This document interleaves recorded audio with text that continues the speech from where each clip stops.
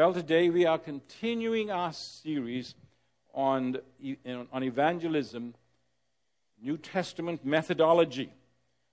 And we're doing so for the purpose of equipping members of the incredible body of Christ to share the gospel accurately, anywhere, anytime, with anyone, in the power of the Holy Spirit. We've already done 4 messages. Next week, Lord willing, we will sort of summarize everything and bring it to a personal and a practical application. But today's message, we've entitled Personal Evangelism as Modeled by the Master. I don't know if you've done any real personal Bible study on the person of Jesus Christ. If you haven't, please do that. It'll bless your soul. It's a fantastic. Jesus is the greatest person ever to live. Isn't that right? He's the measure of all men. And as you go into the New Testament, the gospel of our Lord Jesus Christ, proclaimed by this wonderful Savior and Lord Jesus Christ, it blesses your heart and your soul. But you will see that he models everything perfect. We're going through a course now in Teleos Theological Training Institute as an introduction to apologetics, critical. I'm going through the debates of Jesus Christ. Do you know that Jesus Christ is the greatest debater that ever lived? He never lost. And he uses all the principles that we've just come up with. Do a study if you will see it, and you'll see some of those principles exhibited in our study today. I want you to turn, please, in your Bibles to John chapter 4. This will be our text. 26 verses. We'll not be able to finish the entire passage because we're going to be looking at it in detail. This will just be the first part of this the study of this passage. John chapter 4, verses 1 through 26. I want you to turn to it, please. In verses 1 through 3, we have what we call the occasion, the setting for what is happening in this particular debate or interview or episode that he has with this woman that we will be discussing in a moment. And so the chapter opens with these words: Therefore, when the Lord knew that the Pharisees had heard that Jesus was making and baptizing more disciples than John, although Jesus himself was not baptizing, but his disciples were, he left Judea and went away again into Galilee. Now, the 3 observations of the text. In Bible study, one of the things you need to do before you can understand what the text means, you must understand what the text says, using the words in the same manner, in the same way that the original author used those words. And the setting, what brought it about, why were these things happening? And these are just a couple of notations here, observations. The first was, as Jesus was gaining popularity, he is now becoming more popular than John. John was very popular. You see, he's like the Beatles coming after. Who was before him? You know who's before the Beatles? No? Elvis Presley. I figured somebody would know that. He was gaining popularity now, and that he realized that himself, that he was gaining popularity. Notice one of the notations that the author sees is important. He says, Jesus himself did not baptize. Only his disciples would. But yet, he was gaining popularity. That means it wasn't what he was doing at that particular time, but what he was saying, his words. And we'll see why in a moment. Jesus did not baptize. Thirdly, we have here a notation that he moved away. Now, why did he move away? I believe as you go through the story and the rest of the gospel, he did it to avoid confrontation with his enemies at this time. It wasn't time to confront his enemies. And so he moved out of the picture. You see, that's a wise man. That's the person who knows that he chooses the time and he debates with anyone. You'd find Jesus is a master of framing questions. When he framed and asked a question, he had a purpose for asking it the way he did. And he timed it perfectly. Let's look at the text then. We have, first of all, in verse 4, what I call the divine compulsion. The divine compulsion. There's a tremendous truth concerning evangelism that is brought out in this text. that is mentioned in verse 4. Notice what it says. And he had to pass through Samaria. Now, the King James Version, if you have it, says what? He must pass through Samaria. Now, there are two ways of looking at this statement, that he must pass through. First, would we have the geographical meaning? And that is simply, it has to do with logistics. Take a look at this map here. Jesus was in, Jesus was in Judea. That's down here. He wanted to go into Galilee. That's up there. That's a straight line. That was a direct highway. He could get on that highway, and he can just go straight up to Galilee. But now it says he must pass through Samaria. Samaria is right in the middle. Samaria was a problematic place for the Jewish people. And so no Jew went direct. No one took the highway from Judea to Samaria. No one did. But instead, they would cross over the Sea of Galilee. They'd go up, and then they'd go across. I call that the Samaria detour. Now, why? Why didn't the Jews go through Samaria? Well, Samaria was the place where the Samaritans lived. That's logical, isn't it? Who were the Samaritans? They were half-breeds like myself. They were half-breeds like myself. And the Jewish people looked down upon them as pagans, as dogs, as nothing. They were unclean.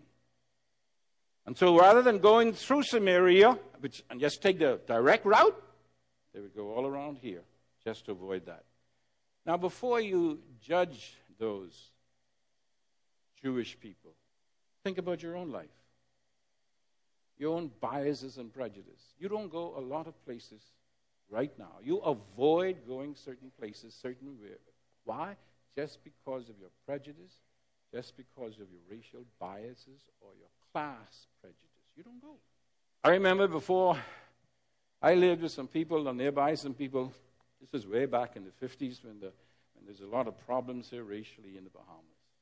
And you know what the watchword was to this family? Don't go over the hill. That's right. How many of you all remember that? That's right.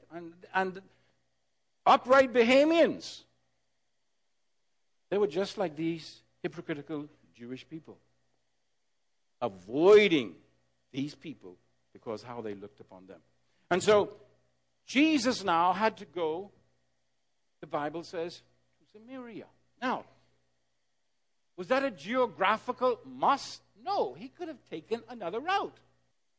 And that's why we believe we have to see here a divine must, theological must. You see, God the Spirit has prepared the heart of a sinner to receive the good news. Now he's preparing the heart of the proclaimer of that good news also. Jesus must go to Samaria because the soil of the heart of a sinner has been prepared by God, and the reaping was ready. And now he was touching the heart of the reaper, and that's the man, Jesus. Must go. Here's an important principle of evangelism as modeled by the Master in this episode. We must be sensitive and obedient to the Holy Spirit's guiding in leading you to speak to a spiritually prepared heart for Jesus Christ. You see, this is the reason why we've got to watch out how we buttonhole. I'm talking to Christians now. Anyone about accepting Jesus Christ as personal Savior. You might be ready, but not the person that you are buttonholing. You understand what I'm saying? And so you put up a conflict rather than a receptive heart. You have to be sensitive to God speaking to you to speak to someone else, because God is the one who brings the word, the seed of the word. And so Jesus Christ now, I believe, is inwardly responding to the working of the Holy Spirit in his life. Now we notice a little remark here in verses 5 and 6. It says, "And so he came to a city of Samaria called Sychar, near the parcel of ground that Jacob gave to his son Joseph. And Jacob's well was there. And so Jesus, being wearied from his journey," now that's Jesus, greatest man, the greatest person ever lived, the Son of God, the one who was incarnated. Here's the one who stilled the mighty seas. He's the one who walked. Now he says he was wearied from his journey. And he was sitting by the well. And it was about... And so when we read now his dialogue, his interaction with this woman, don't say, "Man, that's Jesus. I can't do what he did." No. He was tired. He was a man. To me, that's so comforting. God gives us these little notes of comfort. He was just like you, a human being. But if you are willing to be... But now we begin the evangelistic discourse, is what I call it. It goes from verse 7 to the end of the book, or verse 26 anyway. Notice that this dialogue is initiated by Jesus. He is the one who takes the initiative. We must be alert and ready to take the initiative. He initiated the gospel. But he didn't get up there and the woman say, "Are you saved?" He didn't start like that. Notice what the scripture says. "There came a woman of Samaria to draw water. Jesus said to her," for his disciples had gone away into the... We're going to see how important this statement is later on when these disciples... Beautiful. Now, this verse is packed with social and religious implications. First of all, she was a woman. So what? The woman, she's a woman. Yeah, but you see, a person like Jesus who was a Jew and seen directly like this. Now we're going to see another point as well, but first of all, that's important to note. He was not supposed to talk. In fact, the Jewish people used to think that's why their prayer every day was what? "God, I thank you for not making me a woman." That was the prayer of the Jewish men. So they didn't have such a high regard for a woman. But here is Jesus, known to be a teacher, rabbi. He initiates conversation with this woman. But not only that, she was a Samaritan, despised. Now, I could use some illustrations here, but some of you will... I'm not going to talk any Polish here. But think about it. There's some individuals that you wouldn't talk about or talk to simply because of their nationality, their background. Especially to talk about share the gospel. I want to share the gospel with somebody who looked just like me. Same level on economy, as far as my economics is concerned, I want to talk to somebody just like me. They don't even see that she was guilty of sexual immorality. Some call her prostitute. Of course, she was an adulterous woman. Jesus knew that. But Jesus talked to this sinful woman. Now, all of these things were taboo for the Jewish people. All of them. We have a lot of taboos. Reason why we don't share the gospel? I'm too tired. That's one taboo. I'm afraid. I don't know how. Well, I ain't going in that neighborhood. Too dangerous. One of the greatest taboos for evangelical. That ain't my job. And so here's the second principle modeled by the Master in this passage. You don't allow what we call today political correctness to prevent you. There's no prejudice, no bias, there's no reason, there's nothing for you to look at and say, that's the reason why.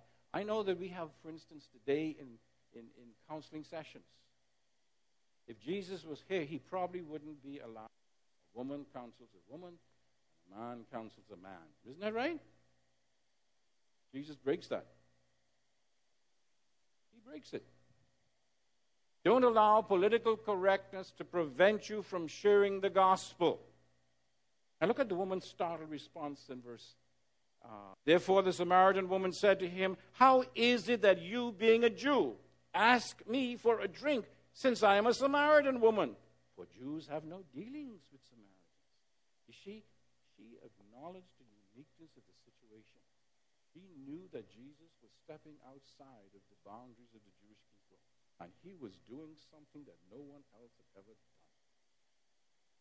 As she acknowledged the uniqueness of the situation. I believe that that's one of the reasons why Jesus spoke to this woman, for that very reason. You're important to God, whom God has a concern, and He's searching, and we'll see the reason we'll see in a moment what He is searching for. And look at the response of Jesus in verse 10. And this is what you'll see throughout this passage. Jesus speaks, the woman responds. The woman speaks, Jesus responds. Verse 10. Jesus answered and said to her, if you knew the gift of God and who it is who says to you, give me a drink, you would have asked him, and he would have given you living water. Man, this thing is filled with techniques of debating. Jesus is putting little words here that you got to ask about. Got to question. See, what do you mean by that? Why is he sitting in this well? Because it belonged to Jacob. And you can see that Jacob played an important role in Jewish history. And not only that, this well is a spring. Water comes from a spring. You can see later how Jesus ties the spring into living waters. And so Jesus is setting the stage. And there's so many spiritual and theological lessons here. Have to do with race, has to do with social things. Jesus is going against every racial prejudice that the Jewish and the Samaritans knew. He's going against every social rule that they practice. Every one of them. Look at your own life. Notice the response of the woman in verses 11 and 12. She said to him, Sir, you have nothing to draw with, and the well is deep. Where then do you get that living water? You are not greater than our father, who? Jacob. Are you? Who gave us the well and drank of it himself. Now, one of the amazing things here, you're seeing that this woman, who many people look down, and by the way, she was coming at an hour of the time that none of the other decent women came. She was coming at a time that when only the adulterous prostitutes and all of that came to this well. And Jesus knew that. But you wouldn't even think of going into a bar to share the gospel. You see, Jesus has set the stage now, and he has set it in such a way that she has to ask questions. And the more questions she asks, the more she's going to reveal of her background. And you're going to see a very religious person. We'll see that in a moment. She reveals that she is at the very least a religious person. She knew her Jewish history, her Jewish background. She knew her Jewish theology. She knew everything. And that means Jesus had to be ready to give a reason. Because Jesus was facing a woman who knew all the religious stuff, all of the Jewish history. And so Jesus now had to be ready to give a reason for the hope that is was in. How many of you are ready to defend your faith? That's what you're going to see here is the stage has been set up to defend or to deal with who has the right way to worship God. Who are the true worshipers? Notice Jesus' response, verse 13. Jesus answered and said to her, everyone who drinks of this water will thirst again, but whoever drinks of the water that I will give him shall never thirst. But the water that I will give him, now notice this, become in him a well of water, the word of God. Now here's the fourth principle then modeled by the Master. Keep the conversation when talking with an unsaved person interesting. And be you sure that you know what it is you are talking about. Know your faith. Too many Christians don't know what they believe. All they do is part off and mouth off something they heard from the pulpit or something they heard in the Sunday school, but they have no basis being able to defend it themselves. None whatsoever. That's the only way you can keep a conversation interesting and being the one to be able to lead it. And you know your faith. Look at the response of the woman in verse 15. The woman said to him, Sir, give me this water, so I will not be thirsty nor come all the way here to draw. You see, Jesus has created in her now. They are talking about water, physical water, talking about physical water. And so he prepares her to face her real need. This thirst for this water that will quench thirst forever. He's giving a desire now for the spiritual water.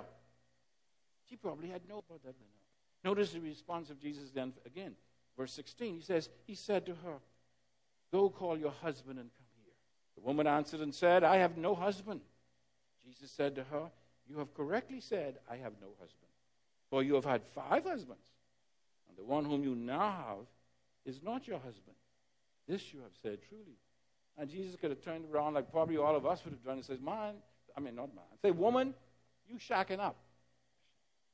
I want you to see how Jesus into acknowledging her sin without being judgmental, without being condemning, without saying, I don't want you.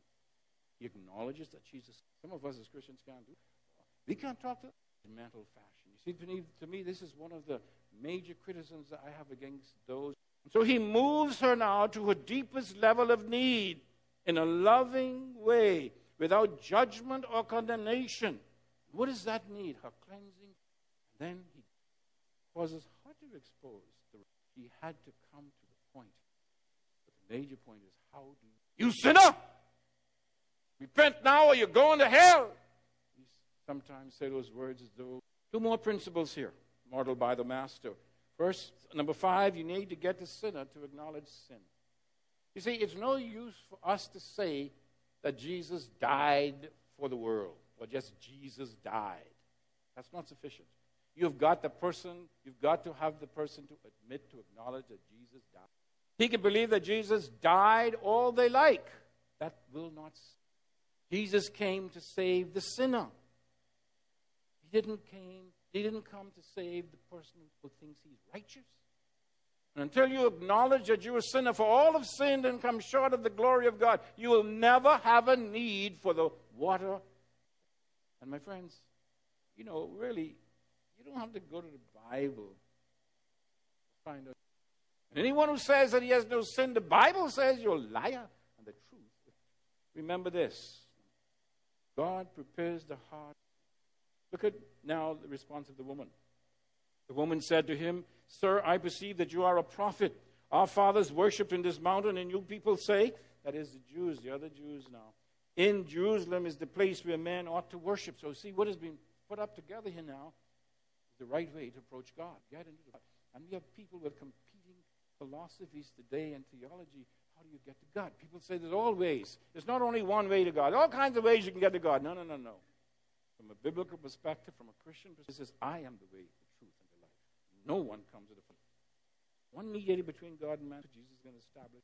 But this is the big debate here. Who has the right way of worship, entrance into the presence of God? Now you see the woman's focus now is entirely on, and that is one of the things that we are evangelizing all the time. Evangelize is not this little tricky stuff. You do this little gadget, you do this little trick, or you do this little thing, you hand out a track, and then you're evangelizing, but until you do something like that, you're not evangelizing. We saw last week that our way of life should be a lifestyle of evangelism, because evangelism, Paul brings out in Romans chapter 15. And so even as worship is a way of life, and evangelism is a way of worshiping God, notice the response of Jesus. Verse 21, Jesus said to her, Woman, believe me, an hour is coming when neither in this mountain nor in Jerusalem will you worship the Father. You worship what you do not know. Isn't that an amazing thing to tell a person? You going to church, you don't know why you're going. You worshiping God. Woman, religious. You worship what you do not know. We worship what we know. For salvation is from the Jews. Now, Jesus being a little silly, he's saying, really, we're the ones who have the right way. And in a sense, that's true. The oracles of God and everything were given to the Jews. But you see, Jesus goes on now to show her the error of her present faith. And that's something we have to learn to do without rejecting others, without causing them to do the Word of God. Notice what he says. An hour is coming and now is when the true worshipers will worship the Father in spirit and truth. For such people, the Father seeks to be his worshipers. Notice, the Father seeks. Jesus must go to Samaria. Why? Because the Father is seeking true worshipers. And he knew that there was a potential true worshiper. God is spirit. And those who worship him must worship him in spirit and truth. I want you to notice the amazing truth revealed here. And we don't see this so often. The major reason why we must evangelize is to find genuine worshipers of God. The bottom line reason for evangelizing. To find genuine worshipers of God, because that's whom God is looking for. And we are the ones, true worshipers. Not somebody to put on a church robe, evangelistic belt, another knot. Yeah, man, I got somebody else to write down their name. I got somebody to hold their hand. I got somebody else to say the prayer. He's looking for worshipers. That's why Jesus said, what do you call the Great Commission? He says, as you are going into the world, make what? You could say that you are a Christian, you're a disciple of Jesus Christ, all you like, and if all you're doing is coming out of the church and giving your money and doing all those things, but you are not a genuine worshiper, you're not a genuine Christian. Sorry. Notice what the woman says in verse 25. The woman said to him, I know that Messiah is coming. See, this woman knew her Bible, as we would say today. She knew her faith. Many of you here now, if you had a Jehovah's Witness come to your door, you let that person in. Next week, you probably be a Jehovah's Witness because they know their faith. Many of us, many of you as believers, this woman knew her faith.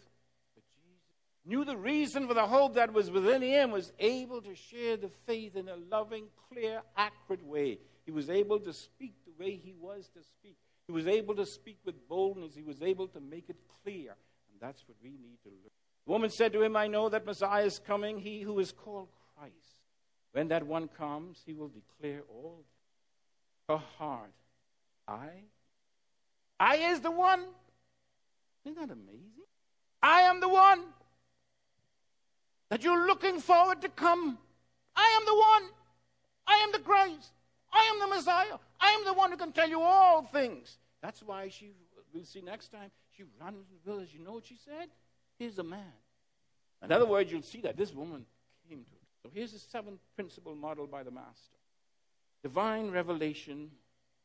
Jesus gives divine revelation. Saves. I am the one that you're looking forward to. But here is the truth here.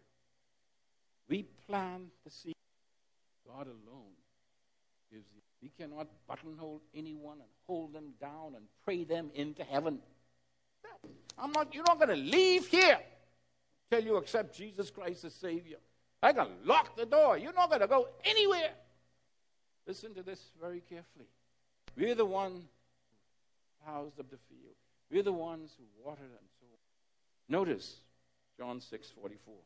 No one can come to me unless the Father who sent me draws him, and I will raise him up on the last. And I think that's what's happening in the West. Notice again. It says in Matthew, Jesus said to him, Blessed are you, Simon, because flesh and blood did not reveal this to you. Remember the question Jesus says, who are people saying that I am? You, John, you're the prophet, you this, you that person. She says, okay, who is the Son of the living God? Carefully now. You can share the word, but it's the Spirit of God. And when that comes, that's a moment of illumination. And that person says, you didn't reveal this. Friends, God is seeking those who believe that you're a sinner, that God raised him from the dead to demonstrate. Take a few moments if God has spoken to you. First, as a believer, perhaps God has spoken to you concerning the way and the manner in which Paul's impression that evangelism is only giving out tracts. And if you've not yet placed faith in Jesus Christ, I ask you. Now, as we close out, I ask if you want just a word of prayer before I close, just raise your hand and put it right back down if you didn't hear at all as a result of this message. God has spoken to you. Thank you. Anyone else? Either to become a Christian. Father, you know the hearts of each individual. Those who've indicated, either by raising a hand or within their own hearts. We share with them, we pray. Be faithful witnesses of Jesus. And all of God's people said.